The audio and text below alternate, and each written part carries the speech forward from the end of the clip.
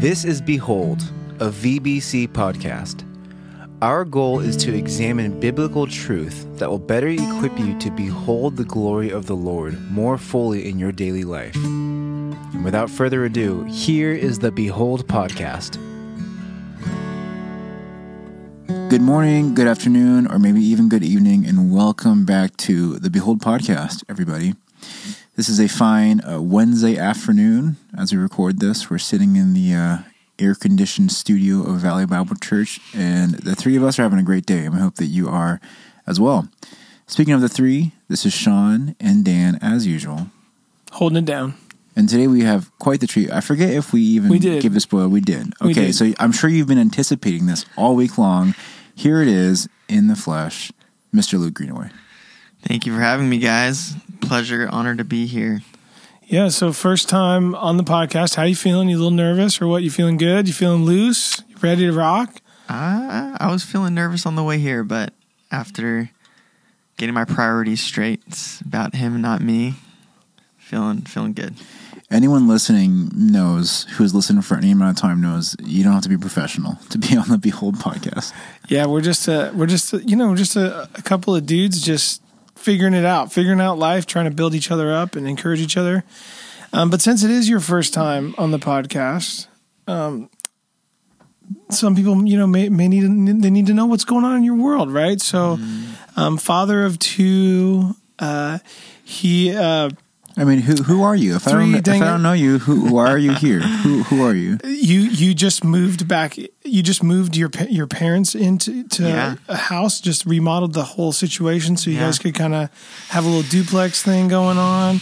He's the faithful, fearless leader of our middle school ministry. He and Elise rock that show. Mm-hmm. And in fact, I don't know if you guys know this, but Parker, my oldest, is officially in the middle school ministry as he's going into 6th grade next year. So he's been going to some of the summer events and he's just having a blast. I picked him up the other night. Luke and Elise were hosting a s'mores night. And I mean, what a vibe. When I picked him up, I was like, dude, I want to be in the middle school ministry. This is so legit. So anyway, kind of tell us how you've been and what's been new and what are you encouraged about, in your family and ministry? Like, what's going well? Yeah, thank you. The Greenaway life has been full. Elise and I just celebrated our 10th anniversary. Wow, 10, that's big. Yeah, shout out to Elise. And every year we think at the end of the year, as we kind of assess what happened this year, that God could not make our lives any more full. And every year we look back and go, wow, that year was more full than the year before. Yeah. And by full, that's an accumulation of it's all encompassing of hard times, of smiles and tears and wonderful moments, challenging moments. Just grateful for that. Grateful to celebrate year 10. She reminds me now that the middle school students that are coming in, like Parker, he's 11? Yeah. He was born the year that I started serving as the middle school pastor, and she and Elise partnered with me. So Elise likes to remind me of that. 11. Dude, that kind of blows the mind a little bit. That is crazy. So 11 years ago, I committed to doing it for 1 year. It's been a long year. It's been a long year. So I'm still have the same mindset. 1 year at a time. That's so good. So it's been good. Yeah, tell us something from the summer that just gets you fired up and excited about where the ministry's at or where it's headed. Yeah. I'm always sad every summer because there's a group of 8th graders who are growing up and heading to high school. Yeah. And then I'm excited when new incoming 6th graders come. So those things are a blessing to me. I didn't realize it would be such a big deal for me. So excited for the new incoming 6th graders. And then we have a couple new leaders that have decided to team up with us and that's just a blessing when there's another adult who feels the call. Yeah. And honors that call. So looking forward to the relationships with those leaders too. That's cool. I love that. Well, It's great to have you with us, and I'm excited for Parker to explore the strange, awkward, wonderful jungle that is middle school. And I'm glad he has some people like you and your team to help guide him along the way. So what a blessing. Thank you for entrusting him with us. Yeah, for sure. Wow. It really is a special burden that you have taken up working with middle schoolers. So thank you for doing that. You know what? In some way, middle school students are subhuman. They're not quite fully there. And we know it's a joy. We know you love them. We know it's a special season. But not everyone's built for it. And you really... That's true. He's different. Luke is different. He's built different. Let the little children come. Yes. Amen, brother. Amen. Okay. Well, enough about Mr. Luke Greenaway. Not that we don't love you. But we're here to talk about Jesus. That's right. Amen. And so let's turn our eyes and ears and hearts towards the book of Luke, which is where we've been at VBC for the last 8 months or so. And a lot is happening, all right? Jesus has taught a lot. He's done a lot. He's performed miracles. And really this week on Sunday at the Crossing, it's kind of a pivot point in the book of Luke. And, last week, the week before that, Jesus kind of had this epic moment on the mountain, shining like lightning and just really establishing, again, I am God, And then this week, right off the heels of that, it says in the text, he literally turns his face towards Jerusalem, is going to begin now on the road to Jerusalem to do what he's going to do there on the cross and what he's going to secure for you and I. And so it's a real pivot point, like I said, in the book of Luke. And right along this pivot point, right in the midst of it, Jesus does what he's been doing all throughout Luke, constantly with his disciples, which is reminding them of things he's already told them. All the time you see this, he says something and then he has to say it again. Guys, where's your faith in this? He does another thing. And then again, they're so fickle and so back and forth. And Jesus is so faithful and kind in reminding them of these things constantly along the way, helping them along the way. And so now as he pivots towards Jerusalem once more, he finds the disciples, and based on the way that they're talking to each other, based on things they say to him, based on what they ask him if he wants them to cast fire down upon rejectors, things like that, Jesus is like, hold up a minute. Okay, we need to remind you guys of what my kingdom is about. Because the way you're acting, it's reflecting your worldly expectations, it's reflecting your own desires, it's not reflecting what I've told you about what the kingdom of God is concerned with and how you're to live in that kingdom. And so Nate did a great job in this section of the end of Luke chapter 9, identifying just these 6 areas or 6 aspects of God's kingdom that Jesus really reminds them of, And he basically, through these different things, these 6 things, really rebukes them and say, hey, this is what the kingdom is about. And like I said, it's these 6 aspects. And so we just thought maybe today we would dig into it a little bit and just talk about in our own lives and our own arenas, how we've seen some of these aspects or areas be challenging in our own lives, Because just like the disciples, you and I, we all forget all the time. Our perspectives get skewed all the time. And just like for them, the Holy Spirit and the Word, they need to realign our perspectives, right, to what God wants out of our lives and our time and our energy and all those things. So, all that said, I'll open the floor to you two handsome gentlemen. When you look at this list of these 6 aspects of the kingdom, what are some things that, I'm sure all of us could grow in all 6, to be honest, but what are some of the first things that slap you guys with, oh yeah, I need to maybe take a look at that area? I'll yield to the more handsome of the two, our guest, cool. Luke. Thank you. Plus, it's easier for you to be more vulnerable, and I'll wait. I'm going to let you kind of set the tone. Dan's just going to say, yeah, ditto. Yeah, exactly. Yeah, to add to just the intro of this passage, it seems like Jesus has identified in his disciples a lack of understanding of the heart of God. And Jesus knows that if they understand the heart of God, they'll represent God better and more authentically. And so I think I think Jesus has like a twofold concern. Yeah. One is genuine concern for the people, genuine concern for his disciples, knowing if they understand the heart of God, their lives are going to be the way that they should be. Yeah. And then as they grasp the heart of God, they'll represent his Father. So hopefully, I think we'll see that like a trend as we're talking about going through this. Dude, let me jump in on that because I think that's really a cool point, because there's no difference between a king and his kingdom, right? The kingdom is always going to be a reflection of the type of king that you have. And so if you're wanting to grow and being a citizen of that of the kingdom of heaven, then where you start is understanding what is the king like. Yeah. You know, what is he all about? And so I think that is such an important point, and it'll help us stay centered as we go through all this stuff. So yeah. Good. I'm gonna kind of what caught my heart is coming from Luke 9:59. Jesus said to another, he said, "Follow me." But he said, "Lord, let me first go and bury my father." And Jesus said to him, "Leave the dead to bury their own dead. But as for you, go and proclaim the kingdom of God."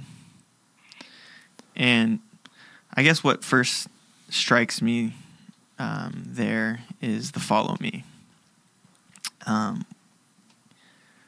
Why does Jesus really care that this dude follows him? And, you know, it seems like, and what makes most sense to me is, you know, Jesus doesn't need a following of people, but he knows that in following him, people will see really how to walk. And in really seeing how to walk, they're going to live the way that God created them to live. So, Jesus says, "Hey, follow me." And he could see in this guy's heart that this guy had concerns that were bigger than, that were opposed to just following God. Well, it kind of sounds like an excuse, right? It's a reason not to do what he's saying, right? Yeah. And it's a good excuse, and that's the thing. Like, right. Especially this culture, it's like, well, wait a minute. Like, it's dishonoring to my dad if I don't bury him. And maybe today it would be like God calling a dad to take a pay cut, because it would allow him to be home with his kids more. Yeah. Right? It's countercultural. The culture would say there's a a big cost. Yeah, the culture would say no. Like, you could, if you make more money, you can retire earlier. You can be more time with your kids later, and you can provide more for them in life. And so it's a big culture shock what Jesus asked this guy to do. But again, Jesus, knowing what is best for man, is to follow him. Yeah. And I think for me personally, that's the big challenge that I want to take on every day, to follow Jesus despite what he might be asking me to do, and how it might really be challenging my perspective on life. Yeah, the principle, that the way that Nate worded it is basically this kingdom proclamation, this helping in God's plan to unfold his kingdom is not something we do casually. It's the primary feature of our life with Jesus, is where if you love Jesus, you love his kingdom, and you're going to proclaim it. And that's everything kind of centers around that. And man, I think appreciate your honesty, but I think we could all probably look at our lives and say that's not always true of our situation, right? Yeah. Yeah, and again, and I don't. Jesus needed nothing from this dude. God needs nothing from us. But he knows what's best for us. And so, yeah, the question is, do we trust him when he asks us to do things? Well, and I like the example of the father. I don't like it, but it's fitting. That's an example of the guy burying his dad, because that is a super important thing to do, right? And that is like, from that guy's perspective, of course, he's like, no, I'm caring for my family. I'm being a loving and responsible son or husband or whatever by doing this, right? But Jesus says, no, there's nothing more important in your life than following me and proclaiming the kingdom, And you brought up like the kids thing. Well, I mean, that's also an easy example on the flip side, is like, we will say things like, oh, no, I need to do what's best for my family. Yep. I need to not do that so I can be home with my family on that Saturday, or whatever it is, And so I just wonder, if Jesus looked at our lives and our schedules, all that kind of stuff, how many things he would point out and be like, no. You're not doing what I asked you. You're not following me, right? Right. Yeah, I mean, this dovetails really well with the one that jumped out to me, which is the point right before that of discipleship guarantees fellowship with Jesus. So that's the promise, that when we follow Jesus, we'll be close with him, we'll be intimate with him, we'll have that same unity that he has with the Father with him, but it doesn't guarantee earthly comfort. And in Luke 9:57 and 58, it says, as they were going along the road, someone said to him, I will follow you wherever you go. Which, man, what an eager beaver that guy was, and that's like, sometimes I think that's how we all start off. I know, exactly. Sometimes there's these characters that you see Jesus have interactions with, and like, I think about like the rich young ruler in Mark 10, where it's like, this guy comes to Jesus and is like, hey, what do I do to like receive eternal life? And it's like, man, as an evangelist, you're like, dude, this person's being delivered to me on a silver platter. Like, this is amazing. Like, this person wants to go to heaven. Like, I'll give them the gospel, And Jesus totally just goes a different route. And Jesus has the incredible advantage of knowing how to see into people's hearts. The Spirit would give him insight as to what this person is thinking, or what's in their heart, or what's going on in their life. We don't have that insight always. But anyway, Jesus, he always has these different ways. Like with the rich young ruler, he ended up, telling him, hey, go sell all your stuff and then come follow me. And he's like, oh man, I can't, that's too tough. I can't do it. Yeah. So the rich young ruler leaves sad, So I think this is a similar situation where Jesus is knowing what's going on in this person's life is going to basically cut to the core of what's going on and expose what needs to be exposed. And so Jesus said to him, foxes have holes and the birds of the air have nests, but the Son of Man has nowhere to lay his head. So it's basically saying, if you want to follow me, like, you're not gonna have what the foxes have. Exactly. Do you think he knew? You think he knew that this guy craved the comforts of? I don't know that, but it seems reasonable to me that that there was maybe not accounting of the cost, and that's why Jesus had to say, "Hey, this is if you want to." Is this the same passage where he's like, you can't drink of the cup that I drink? Like, or it's like you want to be this great person in my kingdom. Like, can you really follow in my footsteps? Can you actually do this? Yeah. And this whole section seems to be Jesus reminding his followers, like, this is what life with me is like, you know? So whether it was this guy specifically or the whole group, he's like, no. I need to remind these guys what the cost really is. Yeah. And so for me, as Nate was teaching that on Sunday, it definitely, the Lord was speaking to me just about, sometimes I get sideways with what I maybe expect this life to be. And there is so much joy and peace and comfort and treasures forevermore at the right hand of God. Like Jesus said, in John 10, I've come that you may have life and have life to the fullest, right? And he's the one who says, hey, if you're weary or heavy laden, if you have a burden, come to me and I'll give you rest. There's joy and life and love in Jesus. But it's so hard for me in the pursuit of that. It's easy, I guess, for me in the pursuit of that to get sideways and all of a sudden start to expect those treasures to be earthly rather than eternal. Those treasures to be material rather than spiritual, if that makes sense. Yeah. And obviously, I think one of a great passage to consider in this whole thing too is Matthew 6, where Jesus is basically teaching, hey, don't worry about the material things that you need, where you're going to live, what you're going to wear, what you're going to eat. Your Father in heaven knows that you need those things. Don't chase after them. That's what the unbelievers do. That's what people who don't know the Father do.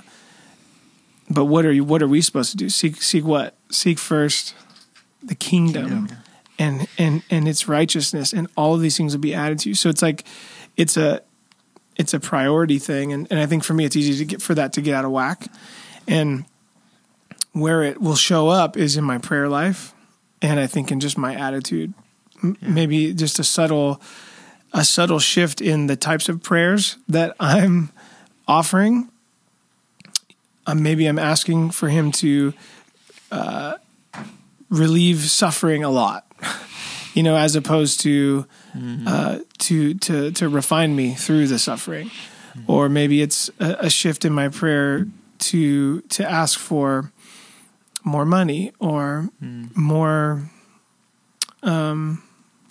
easier relationships or whatever, as opposed to asking for his glory to be magnified in my life or his joy to be magnified in my life. My prayer life can easily shift to be kind of selfish, and that's something I really need to keep an eye on. And then I think also what can shift is just my attitude. When things don't go my way or don't get what I expect, there can be an entitlement, a mopiness, a discouragement. And I think it's just really easy for me to focus on building my earthly kingdom rather than building the kingdom of heaven. And yeah, I think not that God is against us having homes or providing for our kids or even saving for the future. He's not against that, but that's not what his kingdom's about. Yeah, I think a word to think about is just contentment, Yeah. And the same idea, like I'm thinking about this a lot because I'm teaching tomorrow in the Gathering. And right now in the Gathering, they're in Matthew in the Sermon on the Mount. And the section for this week, it's right on this theme of, laying your treasures in heaven and versus here, and that theme of where you're going to set your eyes on versus here. The theme of you can only serve two masters, you can only serve one of two masters. And it reminds me of like a picture of like, I don't know, I'm sure you've all seen like on YouTube or Instagram, those like funny accident plays where it's like a football game or something, and then bloopers. Yeah, someone fumbles the ball and the dude like runs into a touchdown and is all stoked, but it's like the wrong touchdown zone. You know what I mean?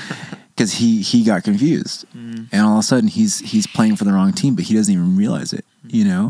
He's running as hard as he can, thinking he's running the race well, but he's serving the other master. And I think we often do that in our lives, whether it's a big fumble moment, like there's some kind of like hardship or big deal kind of things, or it's more subtle and we just like get confused and we lose. And like we've talked about so much in this podcast, oftentimes the lines are blurry where it's like, oh, like Danny, what you just described, it's like, it starts off as I want to provide for and protect my family. That's an honorable, good thing, And then before we know it, we're sitting here just like, God, make it easier for me. God, give me more money, whatever it is. And so I think that word contentment is a great one to think about. It's just, God has given you what he's given you. Are you content? Like you said, the prayer thing, is your prayers composed mostly of gratitude for what you have, or is it composed more so of asking for more? And if you are asking for more, why are you asking for more? And it reminds me of Paul talking to Timothy, where he says godliness with contentment is great gain. And then he goes on to talk about how having a love of money, it's like the root of all evil, basically. And for us, I mean, I know we have a ton of different financial backgrounds in our church and listening to this podcast and whatnot, and yet still, even like the bottom of the bucket for us is abundantly wealthy compared to those hearing this message from Jesus right now, you know? So I think to some degree, all of us identify with this issue of just trying to balance being a follower of Jesus in a world where we do want more stuff. We do like nice things, you know? And like you just said, or like we just said, that's not the point. The point isn't you can't have nice stuff. The point is, are you content with your life or not? You know, because if you're discontent, it'll totally shape the narrative of your heart, right? Well, let's talk about that. I mean, I'd love to hear from you, Luke. You seem like a very centered, peaceful, content individual.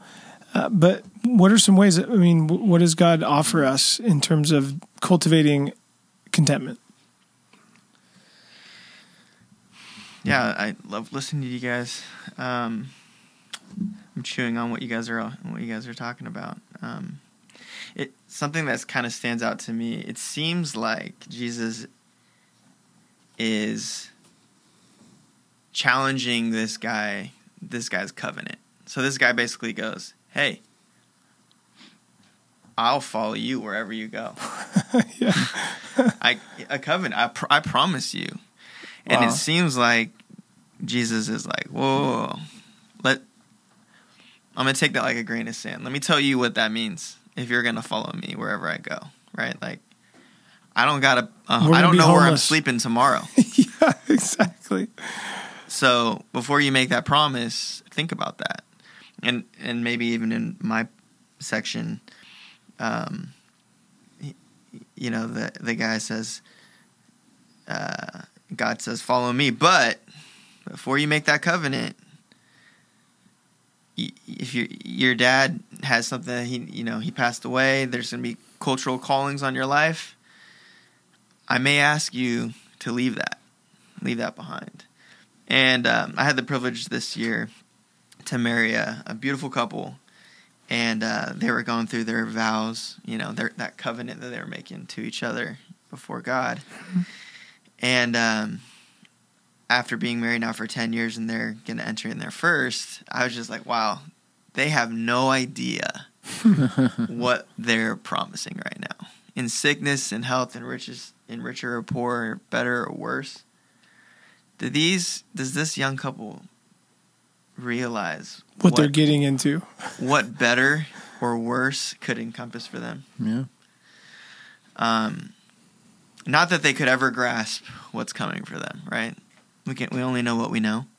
But it does seem like Jesus does want us, before we make a covenant with him, to follow him, to really think through what that actually means. Because there's going to come a day where we're not content. And we think we're unfairly treated, potentially. And then we have to fall back on what we promised. And maybe that promise, maybe that is when the promise matters. I mean, most. And my dad told me this years ago. He said, I love your mom, and I tell her that I would die for her. But she asked me to pick her up from the San Francisco airport. And he was just really struggling with surrendering his time and to do that. And it was cool. It was just humility that he went and picked her up. But I think the promise and the covenant really matters when it matters. No, it's a good example of, I think most of us, if you ask us flat out, "Here, you willing to sacrifice for the kingdom?" We'd be like, heck yeah. But then it's the more like nuanced everyday moments. We're like, you know what I mean? Which that kind of it's all in the same theme, but it leads into probably the area of the kingdom that I was thinking about a lot, which is the first one. And basically what's happening is, which is funny because Jesus just told them right before this part in Luke, he's made it clear twice. Like, guys, here's the plan. I'm Christ, and yet I need to go die, And then right off the heels of that, the disciples are arguing about which one of them is the greatest. Like, it just seems so stupid, right? Anyway, so that's happening. And then Jesus' response to them he rebukes them basically by grabbing a little child. He's like, which of you is going to receive this child, and serve this child? And he used that picture to say, this is the deal. Whoever is the least among you, that's actually going to be the greatest in the kingdom of God. Because culturally, going back to the cultural stuff, that is not what you would do. A teacher and a rabbi and a man, they would not go and serve the needy children, right? That's beneath them. But Jesus' point is, this is what I came here to do, and what I'm asking you to do is to be a servant, not a ruler or a leader, And that just struck me because, I don't have a problem serving the children, but I do think in that opening bit of their arguing over who's the greatest, I like being good at stuff. You know what I mean? And I don't particularly care if you think I'm good at something, but there's something about my inward perspective of myself where I get some kind of gratification or satisfaction in being great at something. And I'm convinced that that's a bad quality more often than it's a good quality. You know what I mean? And at the end of the day, it's like, man, if we are living that way with our hearts and our perspectives of ourselves, or we're setting the bar for how successful we are in life based on how good we are, whatever we're talking about, again, we're missing the point of the kingdom. We're missing the point of striving to lower ourselves in humility daily for the benefit of others. We're missing that piece of, man, if we are all desiring to make ourselves less for one another all the time, what will that do for our church family? What will that do for the kingdom of God and the image of Christ, right? And so often right now, when you see the negative perspective towards Christianity and Christians, 9 times out of 10, it's because they're not doing this. They're not seeking to be the least in the kingdom. They're seeking for self-gain, and all these other arguments are flowing from that, right? Wow. And so, even I joked about it before the podcast, but even Satan is so cunning. He's so good at convincing us of things that we can even be at a church event and be like, oh, I'm going to stay late and pick up all these chairs, And then you just, in the back of your mind, there's a thought of I'm the best chair picker-upper tonight. Such a good servant. I'm so humble. You know what I mean? Yeah. And it's even in that, we're trying to be the best, the greatest of the disciples, quote unquote, through our serving and through our works. And Jesus is calling out the heart. Okay, guys, you're missing it. You are not really in your heart and your mind and your attitude seeking to be the least of us. And so for me, I've been thinking about that just in this theme of Luke the last couple of weeks of just, man, it's so easy, especially outside of this building when we're out in our separate jobs or schools or whatever. It's that's not how the world works. The world tells us at the very end, all these things they tell us, you need to live for yourself, build up yourself as much as you can. You build up your brand of who you are and your LinkedIn profile and your reputation, and that's what's going to give you success in the world. That's what's going to give you credibility and worth. And man, it's just so opposite of what Jesus calls us to. Yeah. And so especially for me, because I work in the church and I work out of the church, I'm constantly having to go and balance that in my heart of just, am I slipping? Am I all of a sudden playing for the wrong team right now? Yeah. So do you guys think,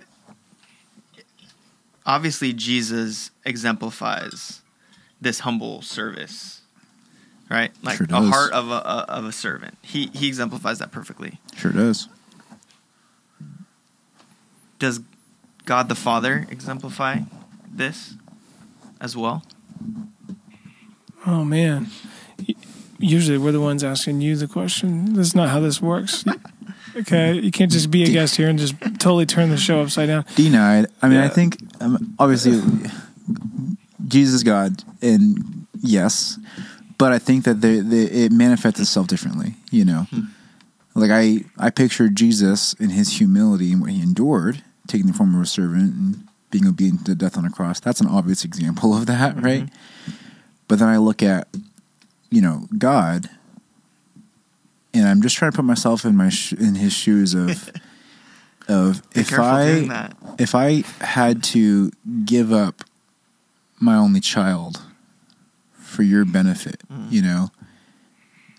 I'm not sure there's anything in my life that I could give up that would be more painful for me and more of a giving up for your benefit That's so much more than me buying you lunch, so much more than me buying you a house, giving up Wendy for your benefit. I think would be the ultimate example of me humbling myself for you. It's a sacrifice unlike any other. Right. And also, God the Father makes his heart known in so many ways throughout Scripture. You see the heart of a father, right? He sets apart this people for his own sake. He sanctifies them. He protects them. He gives them all these promises. He gives them his very self, He calls them into a covenant, and they're just rebellious and wayward and easily distracted, and they turn away and turn away and turn away. But he remains steadfast for his people. So many times the psalmist identify the heart of the Father as being merciful and gracious, slow to anger, compassionate, understanding of what it means to be human. Psalm 103 says, God knows our frame. He gets that we're weak and feeble. We're like the grass in the field. It's here one day, and then it's gone the next, and its place remembers it no more. But the steadfast love of the Lord is from everlasting to everlasting. Yeah. That's the heart of a father, and I think there is something sacrificial and servant, in that. Yeah, and I think sometimes we think about the word humility, and we think about it in a negative connotation of they're dirty and dusty and lowly, Whereas I think of humility as being willing to forego unnecessary glamour and honor for your benefit, which obviously God did through Jesus. But then I even think about just what God's kingdom, what the garden would have looked like if God was not a humble father, Because he's all powerful, right? He's God. So if he wasn't a gentle and loving and humble father, what would the universe look like? Could you imagine, instead of being what it is, and we having free will to put our faith in him ourselves, and like Dan just explained, how consistent and faithful and kind he is constantly with our fickleness, Can you imagine what life would be like if that wasn't the case? If instead he was, as most kings and rulers are portrayed to be, prideful and power hungry and vengeful and all these different things, oof. It's good. Yeah. It's interesting. We know that God sent his son for us. So perhaps we could look at that as the greatest act of love, which giving their life for someone. And we talked about this with this covenant idea. We agree to follow, we'll give our lives for Jesus, but what about the little stuff?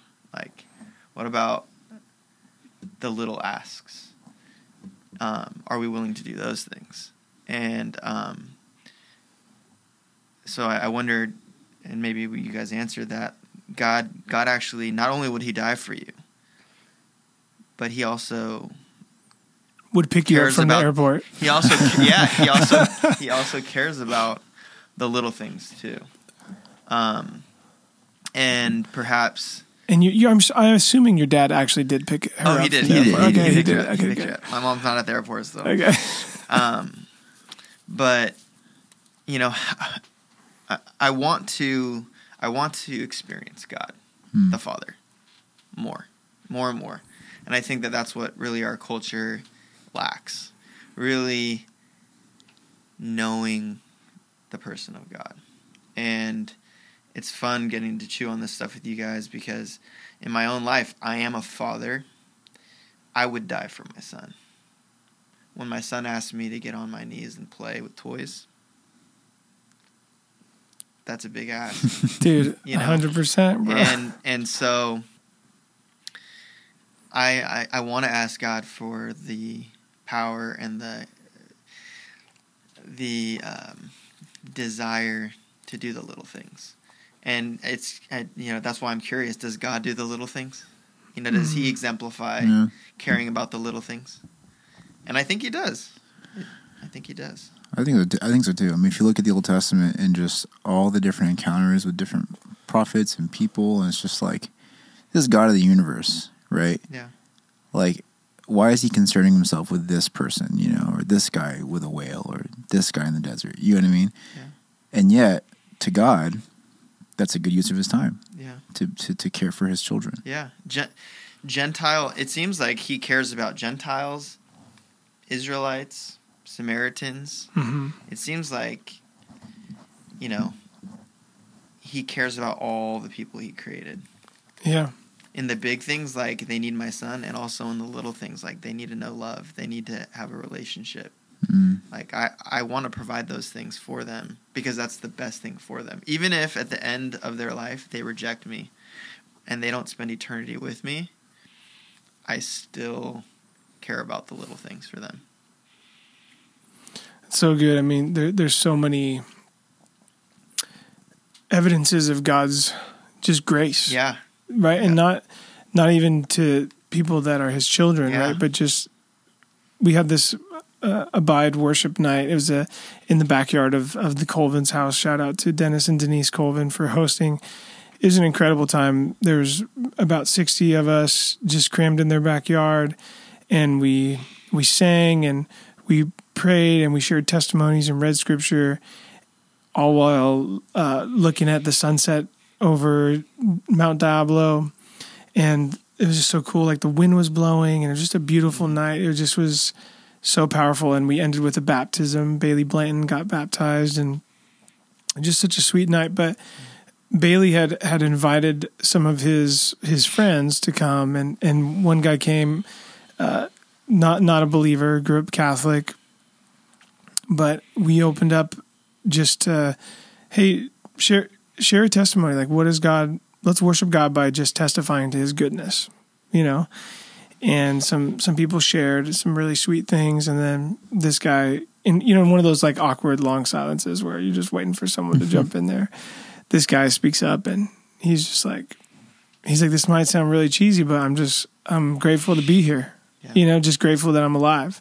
Mm-hmm. And he's like, he could tell he didn't really fully understand what was going on. He was like, I love being here with you guys.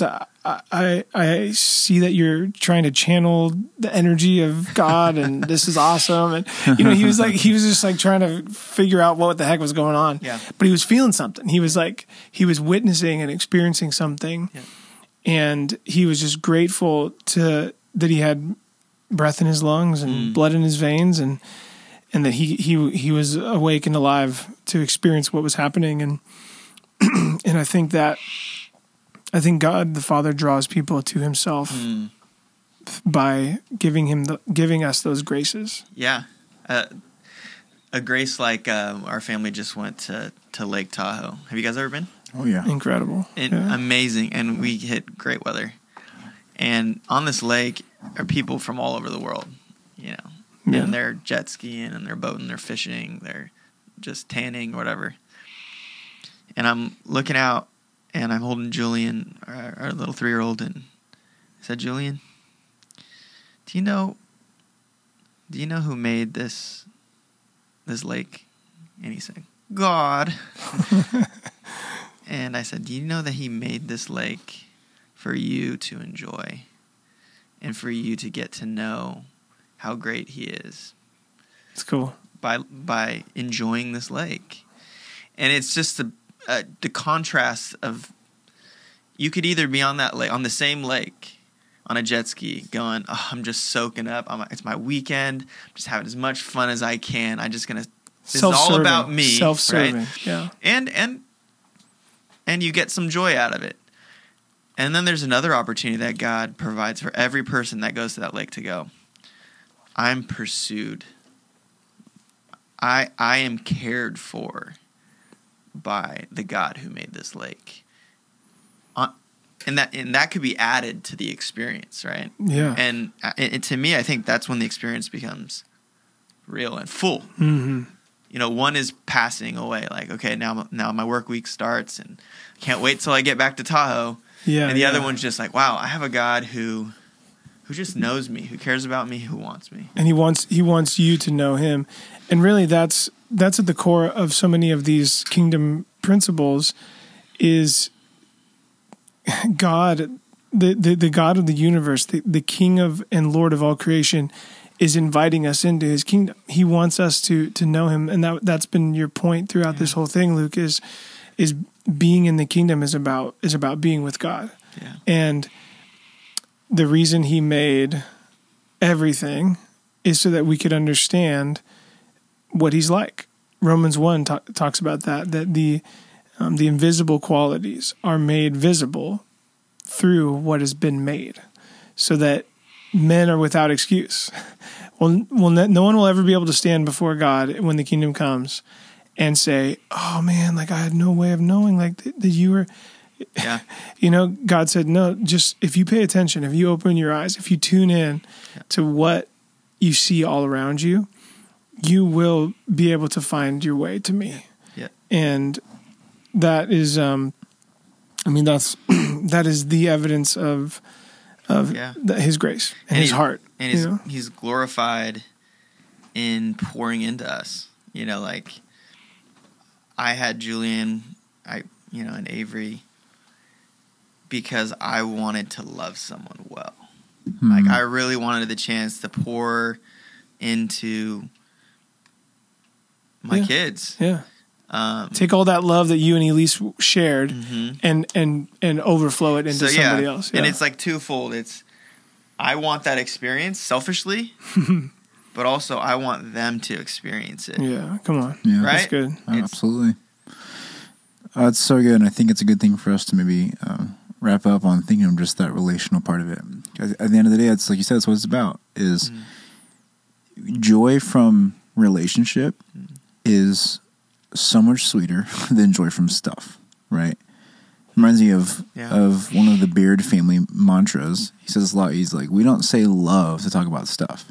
So their mantra is, we love people, we don't love stuff, And for them, it's like a language thing, but it's a good thing to think about. Is like, it's so easy to slip into that way of thinking. Oh, I love my truck. I love that taco. I love whatever hobby it is. My truck is a taco. I love the house that I want to buy. See what I mean? Yeah. Just kidding. We love stuff, but man, how much do we say that throughout our days? I love this person. I love you, Luke Greenaway. I love my wife, my daughter, Wendy. I love this stranger that doesn't know the Lord. All those things, and which again, throw. What's the word? Plug for tomorrow night at the gathering on the same thing, because I'm teaching. And at the end of the day, one of the takeaways is, man, you can't take stuff with you when you die. It's all in the dust, right? But you can send stuff ahead. You can invest and send treasures ahead that will invest in eternity. And you know what? At the end of the day, all those types of treasures, you know what they are? They're relational. They're with people. So, man, do you want to spend your time, your energy, like you said, chasing the weekend joy and stuff? Or, man, do you want to delight in who your Lord is? Do you want to invest in the people around you and pour into not just their happiness and their joy and their satisfaction right now on your own, but eternity? We're talking about forever and ever with this kind of stuff, right? Amen. Forever and ever, amen. Forever and ever, amen. Wow.